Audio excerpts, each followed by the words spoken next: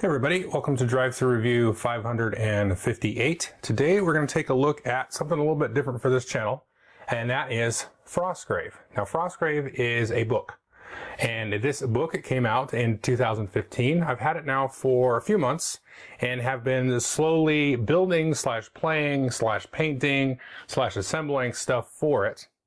And I'm very excited to actually bring this review to you. And I don't like to spoil kind of the review up front, but you can probably tell as if I've gone to this extent, I probably am a little bit of a fan of the game.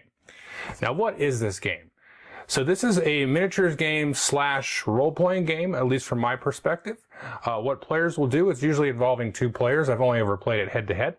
And you're going to take a wizard and an apprentice, and then you are going to assemble a war band of thieves and thugs and treasure hunters and soldiers and all kinds of ne'er-do-wells, and go and try to explore a town that you create of Felstad. Now, Frostgrave all takes place in Felstad, and what is there is a now thawing town that has been frozen in kind of like an ice age type of scenario. It's now starting to thaw. You can actually get at through the mountain pass to this ancient city of magic. And in the past, it was sort of the center of magic in this universe. And the wizards are now piqued their curiosity, and they're going and hiring all of these folks to come and run in. And so you go and you try to gather treasure or play through possibly different scenarios. There is like a scenario generator, so you have to play through the exact sort of campaign in the book. But you go through and you try to collect, your ultimate goal is to get lots of wealth and new spells to learn. You start with 8 spells, and then you can find scrolls and grimoires and get money and buy that stuff as well, and hire new people for your warband, and then go up in levels and experience and all that kind of stuff. So it definitely plays as a miniatures tabletop game. You'll be measuring for movement and, rolling dice for combat and all that kind of good stuff. So first, let's jump into just the book, and we'll kind of walk through how you kind of set up your warband and all that kind of stuff. Goes through the mechanics, which are really simple, really straightforward, and then talk a little bit kind of like your post-game, what you'll do in between games to kind of maintain your warband and your levels, and also you create like sort of a little hideout or a base, and you get some buffs that way. And then what the real system really entails. So before we jump in too deep, let's just look at the rule book itself. Now, the book cover price is $25, but you can certainly find that online cheaper. I've seen it even for $17 on Amazon and stuff like that. So it's a relatively cheap investment if you just want to kind of get the feel of it and figure out if it's an investment worth your time and energy. And so the first thing you're going to do, let's just start very simple, is we're going to create a wizard. It talks here about building the tables, getting miniatures, and so on, but the first thing you're going to do is you're going to create a wizard, and there are 10 schools of magic. So you've got Chronomancer, Illusionist, Enchanter, all different types of wizards there. And these are going to be akin to a certain school of magic. So the Soothsayers here, who I've got these miniatures I made, or painted here, and these are going to have the Soothsayer spells, and they'll get 3 of those to start. And then you've got other spells and things that you are sort of aligned to.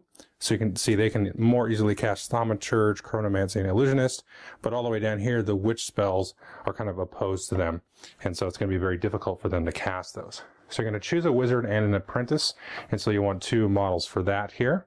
And, well, just as an example here, I described my Necromancers here. This is the Sorcerer's Mini there from Games Workshop. And here's the actual Necromancer Mini from Games Workshop as well. Those other 2 were Reaper Minis there. And so you're going to grab that, and you're going to take a look here. Now, all the wizards have the same sort of stat line here. So in terms of gameplay, you've got movement. This is the inches. This is the fight stat. You're going to add this to your rolls. This is the shoot stat. Wizards don't really have a shoot stat. And armor. And then this is willpower, and then health or hit points. Now, all the rolls in this game, all of them, are going to be done with D20s. All you need is 1 D20 for one player and 1 for the other player. And away you go. Now, the apprentice is going to be basically a clone of the wizard, but with slightly reduced stats. So as your wizard levels up, your apprentice is automatically going to level up, and you're going to get so the fight is the wizard -2. So at the start of the game, the fight of the apprentice is +0. I'll explain how those statistics come into play. Now, the next thing you're going to do is you're going to need some miniatures here for the warband itself. So you want soldiers, man-at-arms, trackers, rangers, all this stuff. And you're going to get gold, and you're going to be able to buy, at the beginning, up to 8 other figures to put in.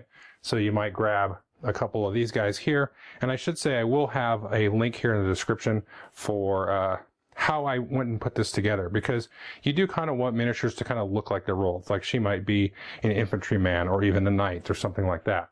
And, you know, I've got some other here. Those were Reaper minis. Here's a couple of Games Workshop minis here. These are from Silver Tower. There's kind of a barbarian or thug looking fella. This one is, you know, he could be a knight or a Templar or something like that.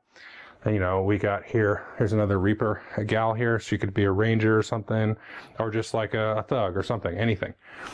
And then maybe these guys here, I took the onus of making the folks here with these books, apothecaries here. So he's more of a healer type. So you're going to grab some of those and put those together. And they have the similar stat lines, but they have different stats based on who they are and everything. And there are some different modifiers for weapons. I'll talk about that more in a minute. And then you're going to get at trying to set up the table and go into the mechanics and so on. Now, there is available online some very useful player aids. The company does allow them to be posted on BoardGameGeek. This is a nice example I got through kind of what's called a Nick starter, which is like a Kickstarter, which I'll talk about in a minute. But this is, you can find this one online here. So you've got a wizard sheet here. You fill out its spells. Like I said, you get 3, your base school and so on. Fill out your stats and everything, and you can, of course, photocopy this or print out multiple copies, and then outline your soldiers and everything. And then on the back here, this is really what you need to know in the game. So the rules are very, very simple. So first thing you're going to do is have an initiative phase, followed by activating your wizard, then your apprentice, and then your soldiers. And if there's any kind of NPC creatures on the board, you activate those and then go from there. But what are you going to do to sort of prepare for the game? One thing for certain that you're going to need is terrain. And you don't necessarily have to build a 3D terrain. I have seen at Drive-Thru RPG and other places like that where you can get kind of maps and print those out. If you had Descent, you could just use those tiles and kind of build sort of an underground layer. It doesn't have to all be above ground like this. So that would be 100% doable and perfectly reasonable. You want to have a lot of obstruction though. That's really the key, because in this game, you really want to have lots of blocking line of sight in little corners and things for people to crawl around in. If everything is too wide open, like if I just played on a flat table surface with maybe like, you know, 1 or 2 trees or something like that, the game is not going to be very fun. This game really calls for a lot of terrain, a lot of line of sight blocking really is the key. So you do need to know that. You don't have to go crazy like this, at least to start with. But I mean, this game, I'll say it again in the review portion, but if you have Descent, there's no reason you shouldn't just buy this book and try the game out. I went through and, you know, so, you know, like for example, I have here the Necromancer. He is the Necromancer miniature from Games Workshop. He obviously makes sense as a Necromancer. But the game itself calls for several of these NPC creatures as well. You don't even have to use that. That's really an optional rule, but I actually think this is recommended. So one thing here is I grabbed this guy from Shadows of Brimstone, and he counts as a large construct. He looks like he could be sort of a frosty, robotic, weird fantasy guy, you know, and I've got this Exalted Flamer here, and this is, you know, this is a major demon possibly, or whatever. But another example that I took was for Wild Dogs and Wolves. I didn't really have a lot of those. Whoops. And so I grabbed these, what are these things called? Hell Vermin or something like that in Shadows of Brimstone. Oh, these are Scourge Rats. And so I just painted them different colors. So this one is the Wild Dog, and this one is the Wolf there. And so you can just kind of create the game as you wish, because it's miniature agnostic.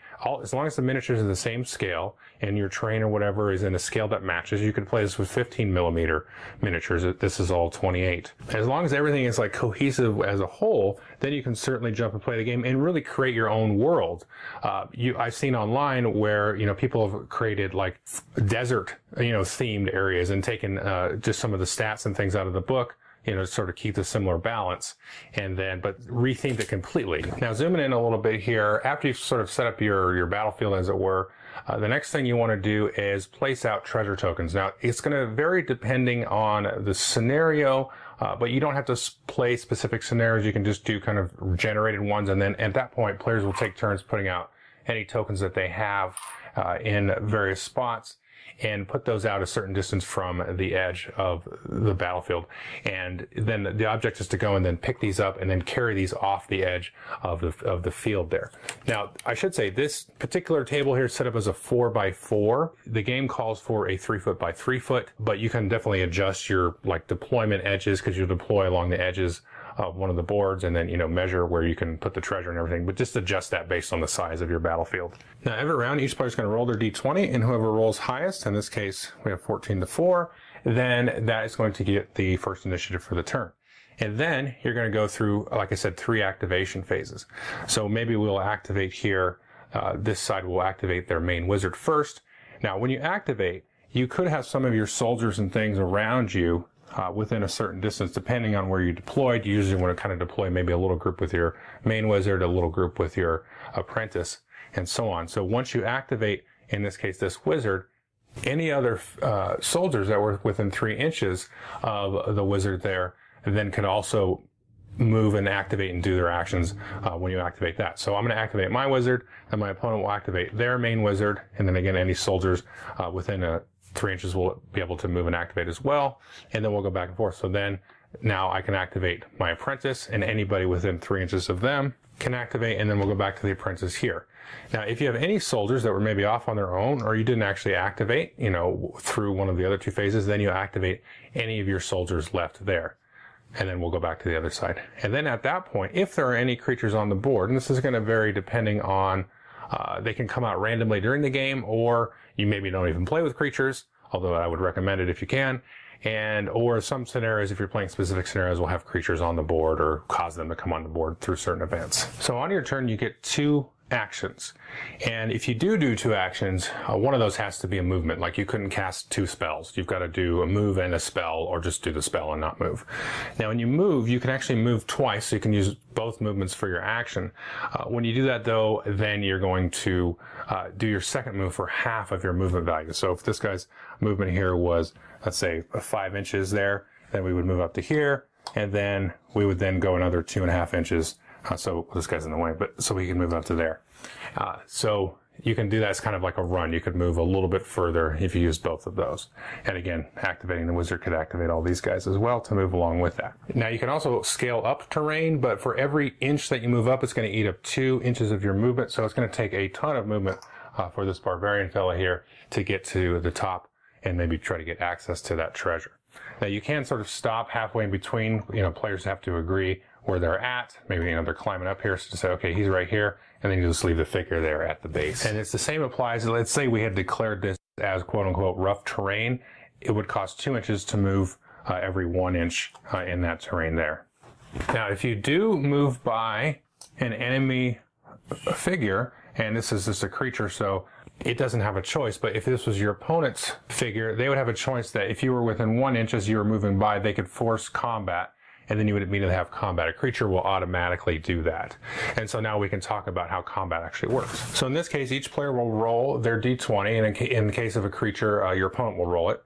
And then you're going to add your fight stat. Now in this case, the barbarian and this snow troll here have both a +4. So we're just going to go ahead and roll that and say he got a 3, and well, he got an 18. So that is a huge difference, and it's a good thing to point this out. So we're going to each add a +4 to that. So obviously 7 to 22. So he won. And then he's going to take his score now and subtract his armor from it. So we're going to ignore this now. He's won. He's going to take his ending score, subtract his armor, and he's got a armor of 10, and that will actually leave him at 1 health because he's got, or 2 health, I should say, since he's got 14 hit points. So this is a good example. Now, dice and combat in general is going to be a little bit swingy. But, you know, it's going to happen that you also have very close combat, and maybe, you know, you both roll really low. You know, maybe he rolled a 6 and, you know, he added 10, and so the armor would just do nothing to it even though he won the combat. Now, since he won combat, he can now push away this guy by 1 inch from him, so maybe you can get him out of combat. Now, if there are other folks there helping out, let's put a little soldier here like this, and maybe this was here and they were on the same team. Now, if this one is also within combat range there, this will actually add +2 to its fight stat, unless there is an enemy that is also within that range there. So if she's engaged with somebody else, then she can't contribute to their combat there. Now, ranged combat, just kind of zooming out a little bit, is very, very similar here. We'll take this archer and we're going to put him, we'll tuck him back in here like that.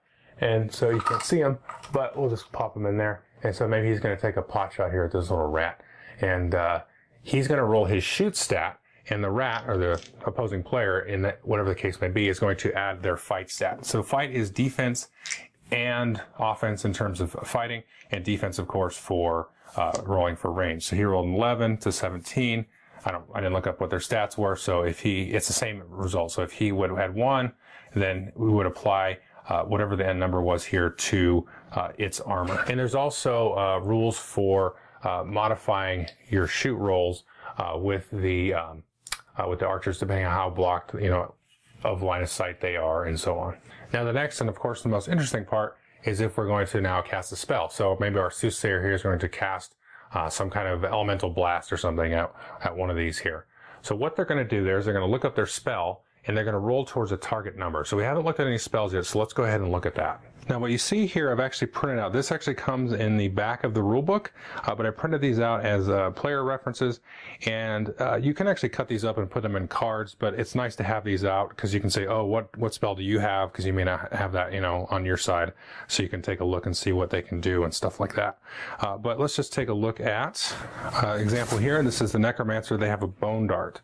So you can see a couple things about the spells here.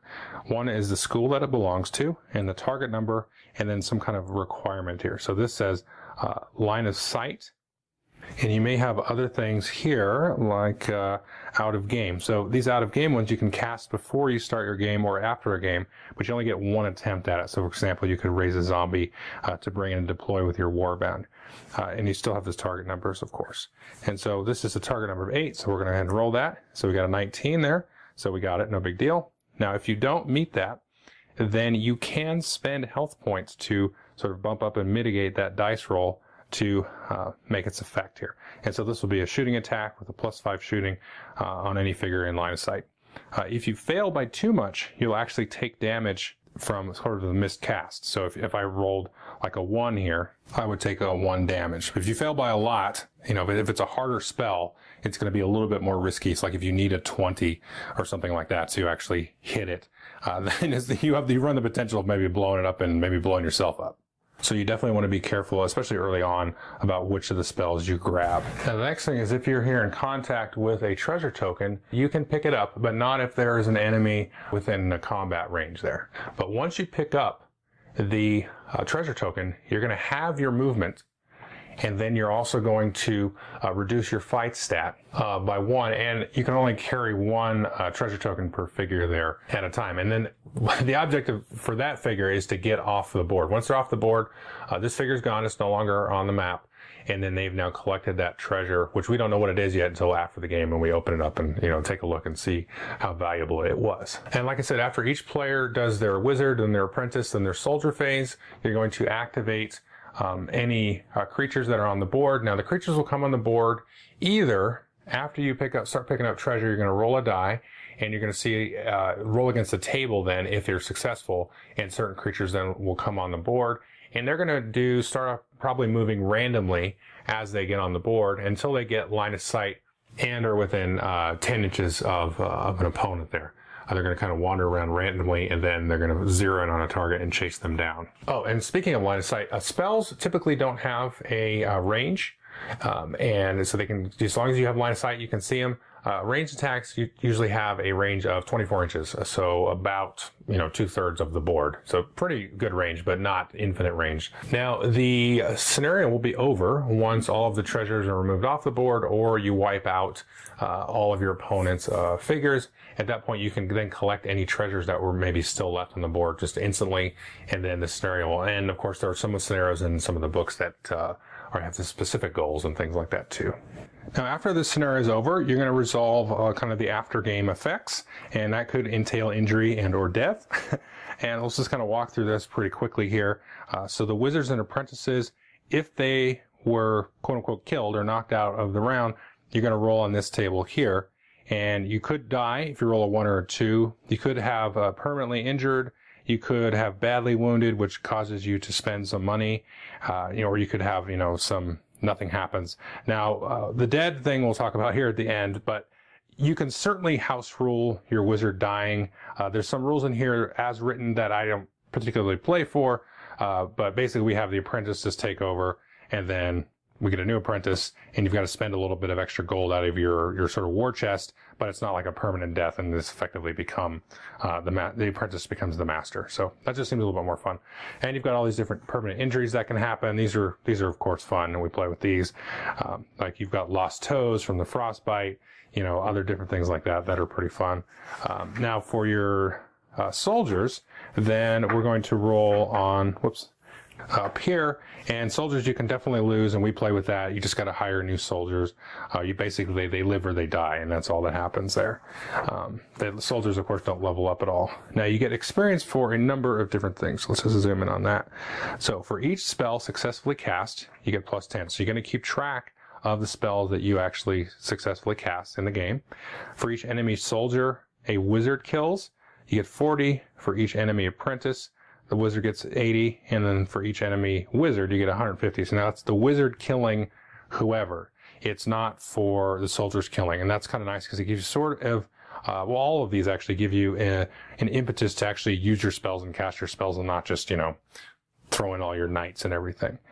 Now, for each treasure token that you actually pulled off the board there, then you're actually going to get 50 experience plus whatever's actually in the treasure. Now, for every 100 points that you go up, you get to do one of three things. You can improve a stat, you can improve a known spell, so make it easier to cast, or you can learn a new spell. But you need to actually have found a spell, or a grimoire in this case. Now, the grimoires and the other spells and stuff are going to come here from your treasure. So whenever you, let's say you collected these 3 treasures here at the end of the game, then you're going to roll a d20 3 times for each of those, and then you're going to see what you get. So you might get some money, you might get a magic item, and there's stats for those in here.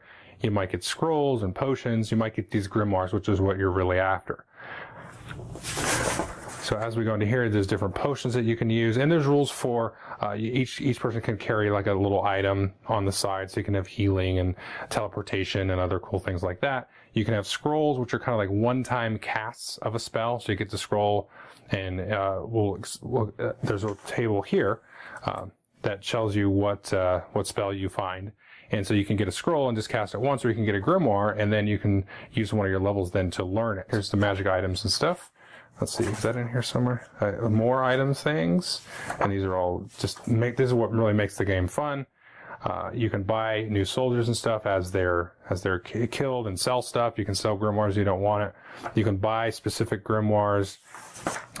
You can establish a base, and these are each time you can do one base basically for your whole warband, and each of these gives you a buff. Like the inn gives you, you can have one extra soldier in your group, or you can have a library, and each time you can roll a die, and you can possibly get a random scroll or grimoire out of that. And then you can buy extra kind of add-ons for your bases as well. Now you can change your base. There's an FAQ. The game doesn't really need an FAQ, but there's some of those edge cases as well. Like, I want to change my base now. What do I do? You can change your base, for example, and then you lose its effect for that game, but any games after that, then you can use. How do you actually win the whole game? So you're going to play multiple scenarios. Well, this is sort of an optional rule. This one we actually use. I think this is the only optional rule we use. And you have Transcendence. So once you've acquired all 8 spells of your core school, then you can sort of try to transcend and become like, you know, a Grandmaster, Soothsayer, or Necromancer. And this gives you this little process that you don't necessarily succeed at. You've got to sort of get a Transcendence scroll, or excuse me, grimoire, which is basically a duplicate of a spell that you already have in your full school of magic, and then try to transcend. So that gives everybody kind of a target goal. And here is a description of all the spells, but I already showed you that. This stuff here printed in the back. And there's other supplements online that the company's been good about letting people post, so you can kind of browse through those and print out real fancy spell cards if you want. And this goes through some of the scenario setups. And now this can get where it gets a little bit of a barrier to entry because it wants specific terrain pieces. Now you can certainly use things as, you know, like here's the mausoleum, and I have this here. This is the the Garden of Moor from Games Workshop, and it comes with several pieces similar to this, and so you can just throw that out as a mausoleum. Sometimes you want statues and things. So I got these are these Reaper statues.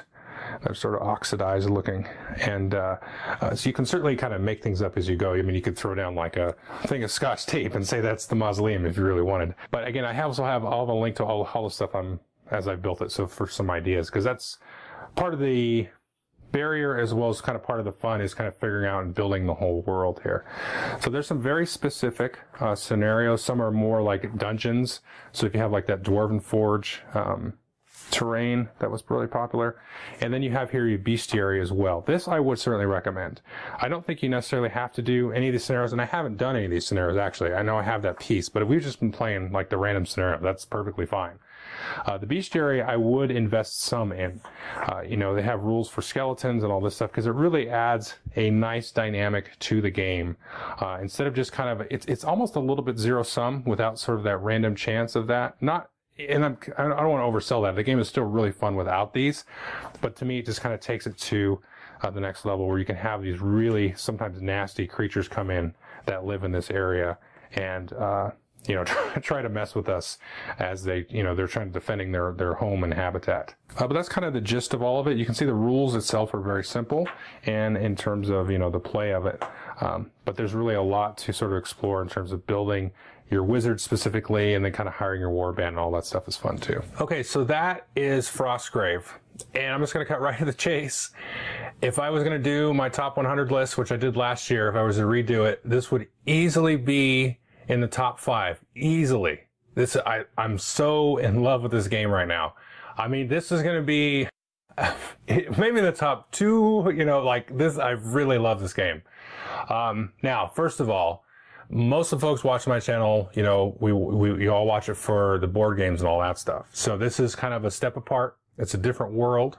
And I certainly can appreciate being intimidated by the amount of sort of effort that would go into sort of constructing this. But like I said during the walkthrough, if you've got a game like Descent or even like Shadows of Brimstone or something like that, there's nothing really stopping you from taking this book, kind of mapping it to what those universes are like, and then kind of using this as a rule set to kind of build up and create your war bands. You know, if you're doing Shadows of Brimstone, you could have like a cowboy and his apprentice and a little like a group of bandits that were with them, and you could have all the crazy creatures from Shadows of Brimstone. I used a bunch of Shadows of Brimstone stuff in here.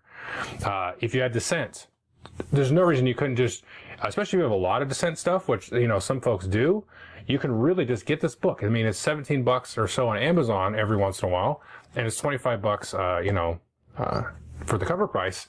You can get this and just dive in and just throw in that world. You don't have to build up this big 3D thing. You could use those little underground tunnels and just build it like that and use the tokens for the treasure, and away you go. Or you could, you know, not get as nuts as I've been, but with this, and just really play it. Now, it's just, there's so much that happens for me when I play this game. It really transports me to a lot of things that, I haven't really realized that I'd needed, but I think I need out of games. And a huge part of that is the role-playing aspect of that. It's so strong in this game. And I know it's kind of more of a miniature skirmish game, I guess would be the technical term for it. And it certainly has that. And in the skirmish tactical side is very interesting, I think. But the level of role-playing and kind of world building that can happen here, I mean, physically and like in your mind, is awesome. It's fantastic. You know, I'm just going to kind of ramble here because I'm just really very overwhelmed by it. Now, they have done a lot to support the game, just beyond the basic book. There is even a little book of short stories, which I've read a handful of, and it's very nice because the stuff in here actually sort of, I think, enhances my point about you can really put this in any kind of setting that you want. Because some of the stuff I read in here, I'm like, for some reason I thought, oh, I'm going to read this and it's going to be like, this is like the one scenario. But no, these are just different things that would not really possibly ever happen on the tabletop. But it just gets your kind of creative juices flowing in terms of what that I can actually use. Yeah, like I said, I used some Brimstone stuff. I used some of the Warhammer stuff. I used a bunch of these random Reaper Bones miniatures. So like in my head, what this is actually set in the Warhammer world. This is post Age of Sigmar. It's, you know, after these big apocalypse. It's this kind of this long forgotten corner of a realm where these different creatures are still, they've sort of escaped that madness of all the battle of chaos and order that happens in that universe now. And it's still kind of a little civilization tucked away, so that I can kind of get away with using, you know, some of these Stormcast, Space Marine, Eternal guys and all that stuff that kind of wandered into this realm. And these guys have discovered it. So you can really, you know, you can really get in there and add your own type of thing. Like I mentioned during the walkthrough, I've seen online, where people have created like desert versions of this and jungle versions, and just because that's what they had handy, you know. And so they really just kind of invested in that and kind of mapped some of the different creatures to make a little bit more sense with that theme. And they've got these other supplements here. So they got 3 supplements that have come out, and I think there's at least 2 more coming. And these are very sort of specific, set in certain you know, settings. There's Lich Lord, the Breeding Pits, and the Forgotten Packs one I just got. I haven't looked at it. But the Breeding Pits one is very much like a dungeon crawl thing. So if you were doing like a descent thing, you could really kind of use that and focus on kind of those underground, you know, kind of caverns and everything. Now they do also have, like I mentioned, there are these things called a Nick Starter. And so I backed the last Nick Starter. And that got me this Forgotten Packs, which is all these sort of demon worshipping barbarian kind of things. And I got a little pack here of these barbarian miniatures. So these are official Frostgrave miniatures by North Star Figures. And these are nice plastic ones. They do some metal ones too. But like if you wanted to just take your descent stuff, you're like, you know what, I want some random soldiers. They have like a little pack of these for 20 soldiers that you can just kind of build out. So it's just a small little thing. So you can just kind of onesie twosie pick and choose and add your miniatures very easily there. And these treasure tokens that I showed you during the walkthrough, those are from North Star as well. And you know, the second part I have to really say, and this is something that I don't know why it surprised me, and it really shouldn't have, but the Frostgrave community online is like out of this world. It is amazing. It's just a great community. Specifically, and I'll put links to both of these, there's a leadadventure.de site that's huge. They've got their own Frostgrave forum, very, very active. Folks are super helpful there. There's also a kind of official, I think it's sort of a semi-official Frostgrave Facebook group, and tons of members. I think there's like 6,000 members or something. And very, very open and, you know, communicative, and everybody's sharing ideas. And this is what I did. I played a game yesterday, and you see these different worlds that these people have created, and they're very like helpful and just friendly and warm and open. And I think really a big part of this game is that community, sort of at large online, where people can just get together and share ideas and about what they constructed, and like, hey, I built this little ruins here and I use this foam and da-da-da. And you're like, man, I could do that. I can build that. Honestly, I think if it wasn't for that part of it, which has nothing to do with the game at all, you know, I don't know that I would really have gotten this far with the game, just because you'd be kind of off on your own, or you know, being reliant on a local shop, and none of the shops around here play Frostgrave. I think a couple of them carry some stuff, but there's no Frostgrave games going on around here at all. So I think it's a fantastic thing. So if you want to like jump on those communities, and again, I'll have links there. You know, it's a beautiful thing, honestly. But like getting back to it, talking about the sort of the tactical mechanics of it. I've already talked about the RPG side of it, which is just bonkers amazing. You know, it's really cool because you have kind of these sort of this little wall of soldiers that you'll send in, maybe try to get them as fodder. They'll try to grab the treasure and, you know, try to get out of there. And you try to maybe cast some spells to buff them up from the, you know, the range. And so it's got some real interesting things. And maybe go try to take out a wizard if they're really low on health or something. They get jacked up by some demon that walked on the board. So that kind of stuff can happen. And there's going to be a certain level of randomness, because obviously you're rolling D20s, which could be very, very random. But again, that kind of lends it to the role-playing aspect. You know, you still have some tactics and all that stuff, but you have to go into this with, I think, the attitude of, I'm not really kind of playing really a super highly strategic miniatures game. I'm going in this to playing this more like a D&D campaign, but with, you know, I'm controlling a warband. And getting back to that, like I said, the thing that was missing for me was I played a little bit of RPGs, you know, just recently and then a long time ago, and it's great and I love it, but I also like the competitive side of it. I like this sort of tactical, visceral kind of engagement with, you know, pieces and moving around. And this really just marries those two things together for me. I mean, there's been some other games in the history that have been like that, Mordheim and Necromunda, which I haven't played. Dead Zone does a good job of that. But I think this one for me just kind of brings up the, you know, elicits all of this crazy world building. So it's almost like you are a DM in a way. And everybody's going to be a DM. You're like a DM and a player at the same time. Because you work in sort of concert with your opponent or opponents. You can play this with more than two, but I haven't. To create the world, you kind of say, okay, we're going to set this up. Here's the terrain. This is where the treasure's going to be. We're going to play the scenario or not, you know, and then we're going to tell the story. It's not necessarily about 100% the tactics, even though that's there and it still kind of engages that, you know, left or right side of the brain. The other side of the brain is really engaged as well with kind of the creativity and the narrative side of it. You know, I can't recommend this enough. Like I said, if you've got like a boxed RPG or something, definitely take a look at this, get in and play it. It's really fun. And like I said, they've been supporting it. They've got all these materials that have come out for it, still coming out for it. And now that I've been having so much fun with this one, and they go out and they freaking come out with Rogue Stars, which is basically like Frostgrave, but in space. So it's kind of like Necromunda kind of thing versus Mordheim, which this is like Mordheim. Rogue Stars is basically Necromunda. And I've been flipping through this and I'm like, oh my gosh, this is just, I'm going to use all my Dead Zone stuff and just play this. And I'm going to use Dead Zone and Imperial Assault combined and play a game that's like in the outer rim of the Star Wars universe with these smugglers and bandits and bounty hunters and all that stuff, going back and forth. So I'll have a sort of a sneak peek review of this soon as well. I haven't actually played this one yet.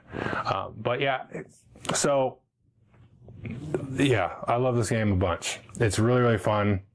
And, you gotta just check it out. I know the folks that watch my channel are like 90% of them are gonna be like, nope, that one is not for me because I gotta do terrain and paint miniatures and all that stuff. But I think there's a few of you out there that maybe haven't given it a shot yet. And I would really invest in, and if you got a game group or, you know, maybe a son that you can inflict this on, or, you know, a couple of folks that you can just really play through multiple, you can start multiple war bands and stuff too. Why not? And then, really, this is just an amazing experience. Thank you.